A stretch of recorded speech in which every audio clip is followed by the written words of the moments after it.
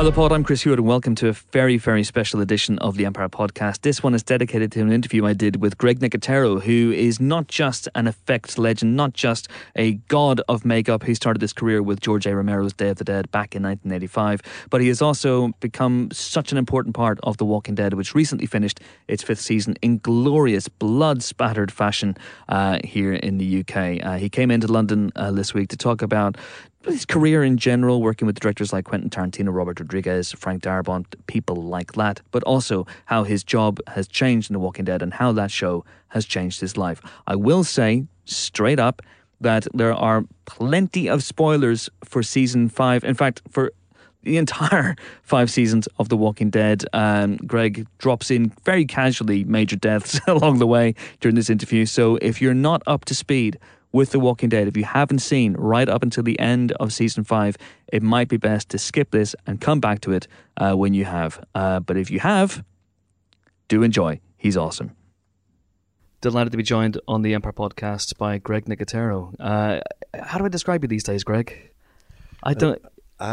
lack of sleep, maybe? I don't know. A man suffering from acute lack of sleep. Yes. Perfect. Which has been, I imagine, it's been all the way through your career, hasn't it? A lack of sleep? Yeah, I think so. I think I've mastered it, especially in the last 5 years. You know, I mean, Walking Dead has certainly changed me as an artist and as a human being in definitely a great way. I mean, I consider myself lucky to have the greatest job in the world. It's not a bad job. No, it's a great job. And it's evolved as well through your tenure on The Walking Dead. Yes. So you started off as a special effects supervisor, I guess, how would you describe it? I was makeup effects supervisor, and actually after the first season, Gail Ann Hurd had called and said, listen, you know, we've noticed that you're more than just a special effects artist. You've really helped define the rules of the show. You know, when we did the first season, Frank Darabont directed the pilot, and then he went back to Los Angeles and he rewrote and worked on a lot of the scripts. And I was sort of on the ground in Georgia. And so I had to indoctrinate all of the incoming directors who didn't know what the rules of our world were. Sure. So between that and directing second unit and my involvement, Gail had called and said, listen, you know, we want to offer you a consulting producer credit after season 1. And then season 2 went from that to co-executive producer and then directing. And then season 3 was full executive producer. And up to this point, I've directed 11 episodes. And yeah, it's been insane. You know, most of the stuff I did before this was movies. Yeah. You do a movie, you show up on, you know, you prep for 3 months, you show up, you shoot for 3 months, and then it's gone, and everybody goes their own separate ways. So it's a whole other world, you know, spending year after year with people. You know, you become enamored with them, you fall in love with these people, and you want to, you know, makes you want to work harder for them. And I think the thing on The Walking Dead now is that we've all been in the trenches so hard together and so long that we would take a bullet for each other. So I think that camaraderie and that dedication and devotion to the show starts with Scott Gimple and goes all the way through. And it really is the greatest work environment that I've ever had. And the fact that I've been fortunate enough to have a very loud voice in the direction of the show, the look of the show, the vision of the show, it makes me proud. Yeah. That's what I mean in terms of describing you, because you are, you know, a makeup and effects legend. You know, it's been 30 years now you've been in the business. Day of the Dead, 30th anniversary this year. This year. Does that make you feel old? Or you know, it doesn't, because it feels like it was yesterday. That's the strangest thing about it is the things that you remember through the course of your career. You know, there's a convention in Los Angeles this weekend called Monsterpalooza, and it's basically where every nerdy special effects makeup guy gets to go and present their wares. Yeah, and they have a few celebrity guests, and George is there. Oh wow! And the only sad part about this trip being to London is that I wanted to have dinner with George and say hi and hang out with him and visit, because as far as I'm concerned, I wouldn't be here if it wasn't for him. Yeah. And having that fateful day in 1984 when George was like, "Hey, we just got a green light to do Day of the Dead. Do you want a job?" It was exactly that. That was the conversation. I had turned down a job on Creepshow as a production assistant at that time because I thought, I'm going to go off and be a doctor, and I was a pre-med, and I didn't want it to affect my college.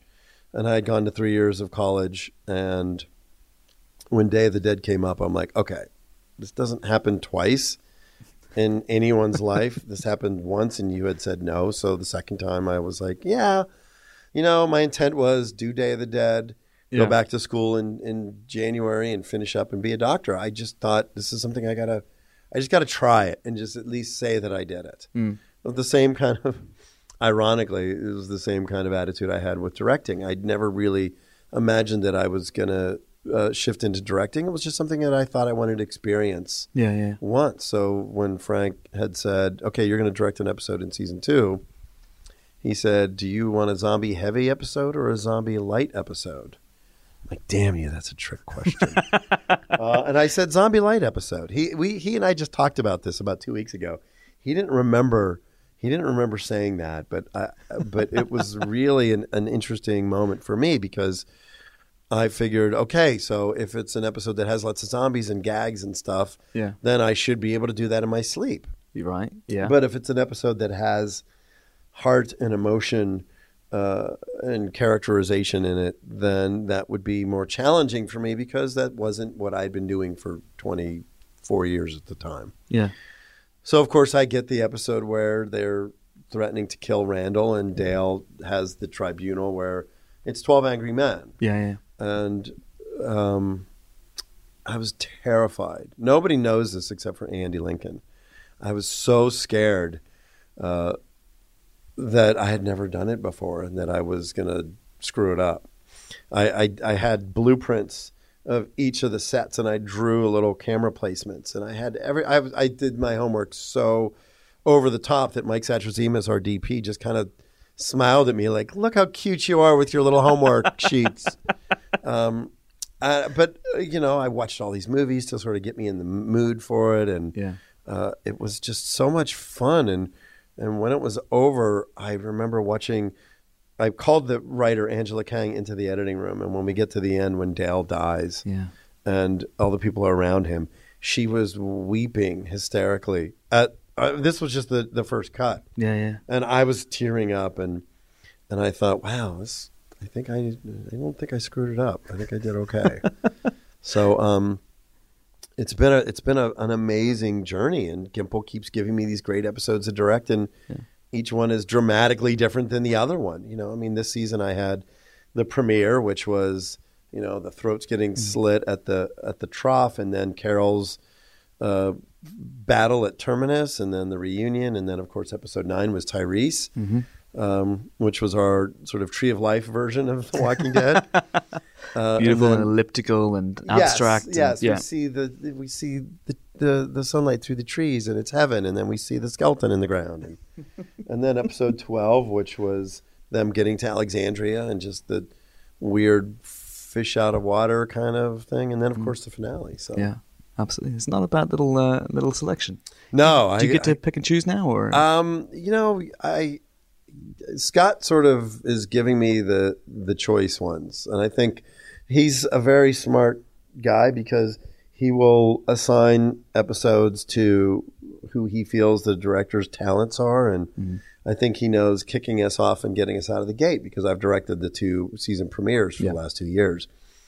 I think there's a level of comfort for him and the actors. One of the first things you learn is there has to be trust there.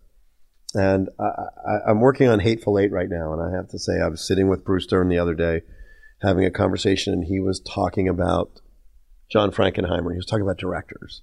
And between Bruce Dern and Kurt Russell, these 2 guys have the greatest frickin' stories that you've ever heard. So you're mesmerized. And Bruce told this great story about a director sort of relaying to him what he expected from the actors. And he said, listen, my job is to create an environment where you can do the best acting that you can do. I don't need to tell you how to act. You already know how to act. That's what you're here for. But I have to create an environment that allows you to be better. And I was fascinated by, I love that every day I'm on my job and I learn something new or I experience something new. And to sit and have Bruce tell that story, it was such a unique perspective that's what a director does. A director's job is to create the best environment for people to flourish. Yeah. And I think that's what Scott does as well. Scott Gimple creates an environment where we all push ourselves to do the best. And each season we pull it off. It's same with special effects, when we're at K&B and a director will call and go, listen, all right, I know last time you had $1 million in 10 weeks. Now we have $700,000 in 8 weeks. And then the next time it'll be like, we have $300,000 in 4 days. And we keep doing it. I don't know how the hell we do it, but we keep pulling it off. Yeah. So I think the longevity of K&B and that idea of keeping our artistic integrity uncompromised is something that we bring to The Walking Dead. Is we just want to keep it. We don't make it. We just keep pushing it, and we keep screwing ourselves by making it harder.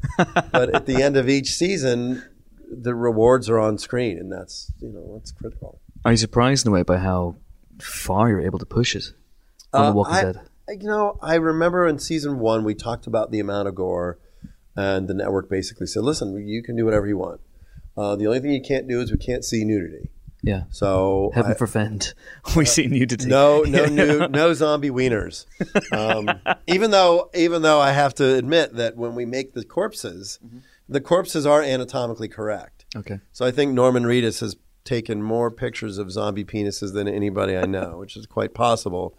But yeah, because it's just the wackiness of our show. Yeah. But we've been given a pretty good free rein to do what we want to do. I think the human on zombie violence versus human on human, there is a different line that's drawn. So we're a little more responsible about the violence on humans. But still, the world that we live in is brutal and feral, and you can't walk down the streets of Alexandria and think everything's okay without being brutally reminded that if you go on a run and something bad goes, that you're going to get your face torn off. Yeah. Sadly, like Noah did. Yeah, absolutely. Yeah, quite brutal, quite brutal sense. But you need that. You need that contradiction because you have people saying, we don't want to get weak. Carl says to Rick, "Listen, I like this place. I love these people, but I don't want to get weak." Yeah, and it's a sentiment that they all share. So what do? He keeps sneaking out, and he feels more alive out there than he does inside. Same with Sasha. Everybody deals with Alexandria differently. So the fact that we need to remind the audience that these walkers are not just easily dispatched. You can't just shoot them in the head and run away. That they are a viable threat, and that's something that we have to constantly remind the audience. Absolutely. I imagine, does it get easier or harder as the seasons go on when you say goodbye to people? It gets harder, and this season with Emily and Chad, it was sad. The thing that I look at is the fact that I still hang out with Scott Wilson. I still drink scotch and smoke cigars with him and eat steak. And, that relationship, the fact that we were able to create a friendship that has transcended the show is amazing. In January, we had an event. Gail got a Producers Guild Award, and we all went out, and I was sitting next to Sarah Callies and Scott and Michael Rooker, and the fact that we all still hang out together and spend time together and love and respect each other makes it a little easier when someone's getting killed off the show. Yes. Because you kind of go, truthfully, you're not really dead. So this is actually a good thing. Same with Bernthal, with all of them. I just saw Emma Bell not long ago, and she was the first one to go. Yeah. Emma, we lost in season 1. Yeah. And she's like, damn it, Nicotero, we're going to have dinner when you get back to LA. So it's pretty great.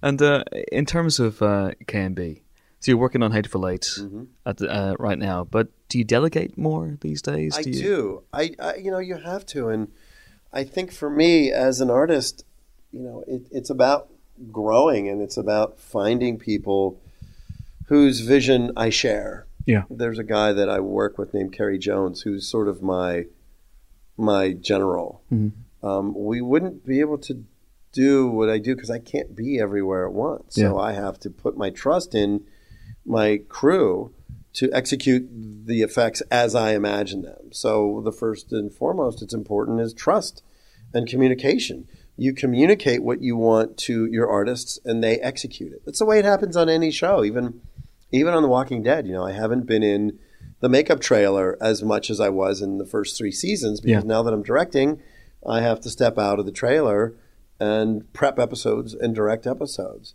So I have to trust that my team can execute what I want. So I have to download everything to them. So the easier the download, the better. I mean, it feels like the Matrix and I had that little plug that I could just plug into the back of their heads. It would be awesome. But unfortunately, we haven't invented that just yet. Yeah. So it really is about trust. And the team that I have in Georgia, and it's Jake Garber and Kevin Wasner and Garrett Immel and Gino Crognoli and Andy Schoenberg, I trust those guys implicitly. I've been in the trenches on all these Tarantino movies, all these Rodriguez movies, so they know what I want. They know how I think. So the people in the shop, it's the same thing. I download to them what I want, and they execute that vision. So it's been challenging because I don't get the opportunity to go from set to set like I used to. Yeah.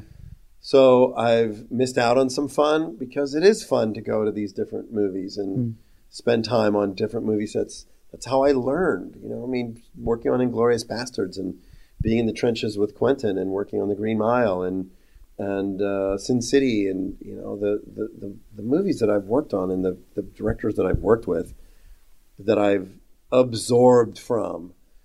I love that, and I miss that a little bit because I've been hanging on set for Hateful Eight with Quentin, and I still learn every time I watch these directors. I'm learning, and I do miss that, but I just don't have the opportunity. During the hiatus, which is only 4.5 months. Yeah. I've been approached to direct a couple movies, and I've been approached to do some things. But by the time we wrap on Walking Dead, and then I have to edit the finale, and then supervise the visual effects in post, by the time I'm done, it's the end of January. Yeah. And then the writer's room opens in February, and then we start prepping in April. So it's sort of a full-time job for me right now. So do you see yourself continue with this? Because there's no end date for The Walking Dead as of yet, like the comic book. It's listen, it's the greatest job I've ever had. Yeah. The fact that I'm able to keep K&B involved because, my effects company handles the effects for this and for the spin-off. And so as long as Walking Dead goes, my company will be viable. And the fact that we get to work on other projects in between, that's amazingly rewarding for me. The only disappointing thing is like Rodriguez is doing From Dusk Till Dawn right now, the TV show, and he was like, "Come on, I want you to come down and direct a couple episodes in April." And I was like, I had to say I hate saying no, especially to my friends. Yeah. That's why you do this. You get into the business so that you can work with your friends and work with people that you admire and that you love. And Robert's one of my best friends. So having to say no to him because I'm dealing with The Walking Dead, it's funny because he was like, "Oh, that's cool, man. You got your own deal now. Look at you." So it is kind of fun having my friends look at me slightly differently. Yeah. Like when we wrapped season 2 and I went right on to Django and I sat with Quentin. He was like, "So tell me what it was like to direct me. Was it cool? And was it great?" He was so excited to talk to me about my experience as a director. And it's funny because then Bob Richardson, who's his DP, who shoots all Scorsese's movies, and Bob's like, "I love your show. damn, your show's so good. It's kind of fun when I go to set and people that I've worked with, sort of just like I have done with my friends. I applaud their accomplishments and respect everything that they've done and what they've brought to the table. I just never thought that it would be the other way around. You don't think about it that way. So you never harbored ambitions all the while you were? I did, but I just always felt like I was just happy to be here. I'm like, this is a great party. I'm happy to hang out and look at all the hot chicks in the corner. And, I did it last night at the Empire Awards. It was funny. I was just happy to be there. And you just don't, I don't know. I don't think about it. I guess I'm kind of a humble guy that way. I'm just happy to be at the party. Mm-hmm. But for me, what happens is I have a 14-year-old kid that'll come up and be like, I want to do makeup effects. I love the work you do in The Walking Dead, and I want to do what you do. And I flash back and I go, that was me. I was that 14-year-old kid. Andy Lincoln, help. All right, they just recorded all those kisses on my face. Bye. See you tomorrow. Yes. All right. Well, there you go. The kissing was probably really loud too, I'm sure. It was, yeah. It was good though. It was good. Nice cameo. So to me, that's exciting. When I have kids that want to do what I do, that's how it happened for me. Yeah. I watched Jaws, and I watched Planet of the Apes and The Exorcist and Dawn of the Dead and all these movies, and I didn't want to do it. I had to do it. And for me, it just sort of happened by luck. It was sheer luck. I didn't actually say, I'm moving to Hollywood and I'm going to be a makeup effects artist, like a lot of my friends did, because there were a lot of guys that were like, that's what I'm going to do. I just always thought, it's kind of a hobby of mine, and I always loved movies, but maybe because of the fact that my parents were like, well, you have the brains of the family and you're going to be the doctor. I'm like, okay, well, I guess I'm going to be a doctor. That, kind of happened that way. So I always look at this as kind of a series of happy accidents. Yeah. So, I don't know how to describe it. I got an email from John Carpenter the other day, like, hey, I've been watching your episodes. And I was like, yes. This is me giving myself a high five.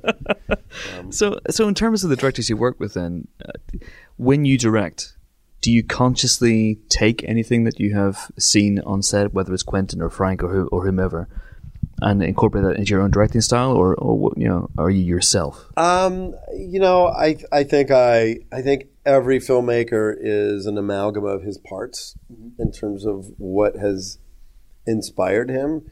It's interesting watching Quentin and how much Quentin loves his actors and respects his actors and is really about rehearsing. I definitely love to do that as much as possible. I love to keep the exchange between my actors fluid, because they're not just cardboard cutouts that show up to work. Yeah. They have a really important say in the show. And it's interesting. There were a couple instances last season when I had to sort of step back and stop myself and go, you know what, these guys have a lot to offer. In the finale, there was a moment where Lauren Cohan had come to set, and I said, okay, so listen, this is what I'm thinking about, and I see this, and she said, we haven't rehearsed yet. Let's rehearse it, and let me show you what I am thinking, and then we can fine tune it from there. And I was like, yeah, it seemed like an obvious thing, but I think maybe we were running a little bit behind, or something had happened that moment that I was a little anxious, and I was like, okay, so let's do this, this, and this. And then I thought about it, and I went, well, yeah, because actors are going to bring something to the table that I may not have thought of, and so for her to be like, I have some ideas, and I would love for you to see what I'm thinking. Yeah, was like, yeah, of course. And so I sort of was like, oops, sorry, but that was great for me, because it sort of made me realize that, again, as last season progressed, I felt like I really bonded even more with the actors, and I think because I directed so many episodes and that I had instilled a lot of trust in them, that we're on this journey, together. Do you? I imagine this is a tough question, but over the years, you forged such incredible relationships. From George, starting off with George, you're working with Quentin now. In a way, is there one that you can value as slightly more important than the others? I mean, you look back at working with Frank Darabont, which led to The Walking Dead. Is that, in a way, the most important relationship of your career, or do you not think that way? I hadn't really thought of that, because every relationship that I have has been organic. Yeah. I mean, I would say Frank, in regards to the fact that he was the one that said, okay, you should direct an episode. I didn't have to audition for it, or he just said, you're ready. I had directed second unit for him on The Mist, and I had shot a short film, and I'd done so I think he was kind of like, you're there, you should do this. And I remember him saying, because after the first season of Walking Dead, and I'd done second unit, I had said, yeah, Vampire Diaries called, and they want me to come and shoot a couple days with them. And he said, listen, any opportunity you have to get behind the camera will make you a better director. So, and I told him that. He didn't remember that either. He didn't remember. But it's interesting, and it's fun for me. But every relationship I have is different. I mean, I feel like with Robert Rodriguez, I feel like I've grown alongside of him as a filmmaker. Like, as he's, he was the first guy to do a 3D movie in a long time. He was the first guy to do all green screen. He was really a pioneer at that time. So I feel like I'm kind of like a sponge, where I get something different from each of these directors, and that informs me as to the kind of artist that I want to be. Sure. So I don't know if I would be able to say, oh, well, this guy influenced this part of my career, and this guy influenced this part of my career. I don't know if I could do that. Sure. But in terms of being there, I think 10 or 15 years from now, when I start to slow down, if I start to slow down, I will be able to sit back and look at these milestones in my career, and look at working on The Green Mile, and looking at Sin City, and looking at Reservoir Dogs and Pulp Fiction, and wishing that I had that Matrix plug that I could download those experiences to other people, because they were fascinating, and the experiences that I've had have really shaped me into the filmmaker that I am, and I'm grateful. I've been lucky enough to see you in work on your workshop once on the set of The Mist. I was there for a few days, and you did something. I don't know whether this is something you do all the time, but you played old black and white horror movies in the background. Is that something you still do? And I don't do it as often, because I don't have time. But yeah, it's all about inspiration, And for me, if you walk into my office, I was just telling someone this. If you walk into my office in Los Angeles, I have on the one wall, I have paintings from Famous Monsters magazine. I have prints of Gogo's paintings on one side. Wow. I have a full-size replica of Linda Blair from The Exorcist on the couch. And then on the other side, I have Robbie the Robot. And then behind me is my Walking Dead wall with like Herschel's head and Tyrese's head and my head. But then you look through the room, and there's a Predator over here, and I have Ben Gardner's head from Jaws sitting on it. So you walk through, and you really think about it, and you go, oh, well, this is like opening Greg Nicotero's skull and looking at what he would want to have surrounding him in this environment to keep him turned on and imaginative, and I love that it just keeps going. It's like I never feel like I'm slowing down, and I don't feel like our creative process is slowing down. And then the last thing before you, I'll let you go, because I know you got to go, but you talk about inspirations, and you're looking for old black and white movies, but these days, what's the last modern movie that really inspired you? Oh, modern in terms of how long ago? I was going to say color, but listen, Dawn of the Dead and Jaws are the two for sure that inspired me, because those movies made me sit up, number one, with Jaws and really want to dig into the how did they do that aspect. And then with Dawn of the Dead, it sort of put it in my own backyard. Yeah. And somehow or another, I found myself becoming friends with Tom Savini, and then with George, and the idea that I had a hobby And the hobby, I was able to translate that into a job. And listen, if George hadn't lived in Pittsburgh, I probably wouldn't be here. You'd be Dr. Nicotero now. I would be taking your kidney out, and probably would be watching watching The Walking Dead on a monitor someplace. Who knows? So I feel like I've had this dream experience that I get to share, and now with Walking Dead, I'm not an on-camera guy. I'm a behind-the-scenes guy. Yeah.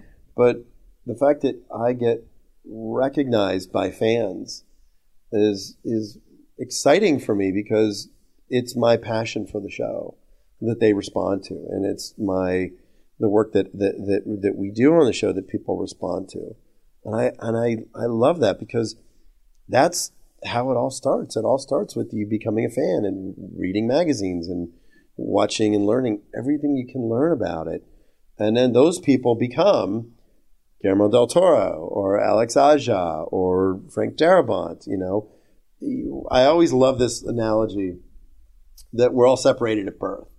And I used to tease Frank and say, do you have a scar right here? Because I have a scar here. And I think maybe we were brothers when we were younger. But, all Famous Monsters magazine really was the thing that sort of created all of us. Mm-hmm. And it was just, it's like the line from Indiana Jones. It's just like nudge to push you into the darkness alongside me, that Belloc says. Yes. And I feel like that's the way we all are, Yeah. A little nudge pushed me into special effects makeup, and a nudge pushed Rodriguez into directing, and it pushed Darabont into writing and directing, and Guillermo del Toro and Alex Aja and all these guys. I feel like we were all crash landed on a planet from the same planet here, and then we were all sent out as an arc. I love that analogy. Damn, that's great. Should make that movie. Run with that. Amazing, Greg. When you come back for season 6, I spent more time chatting because I could talk to you all day. Brilliant, Greg Nicotero. Thank you so much. Thank you.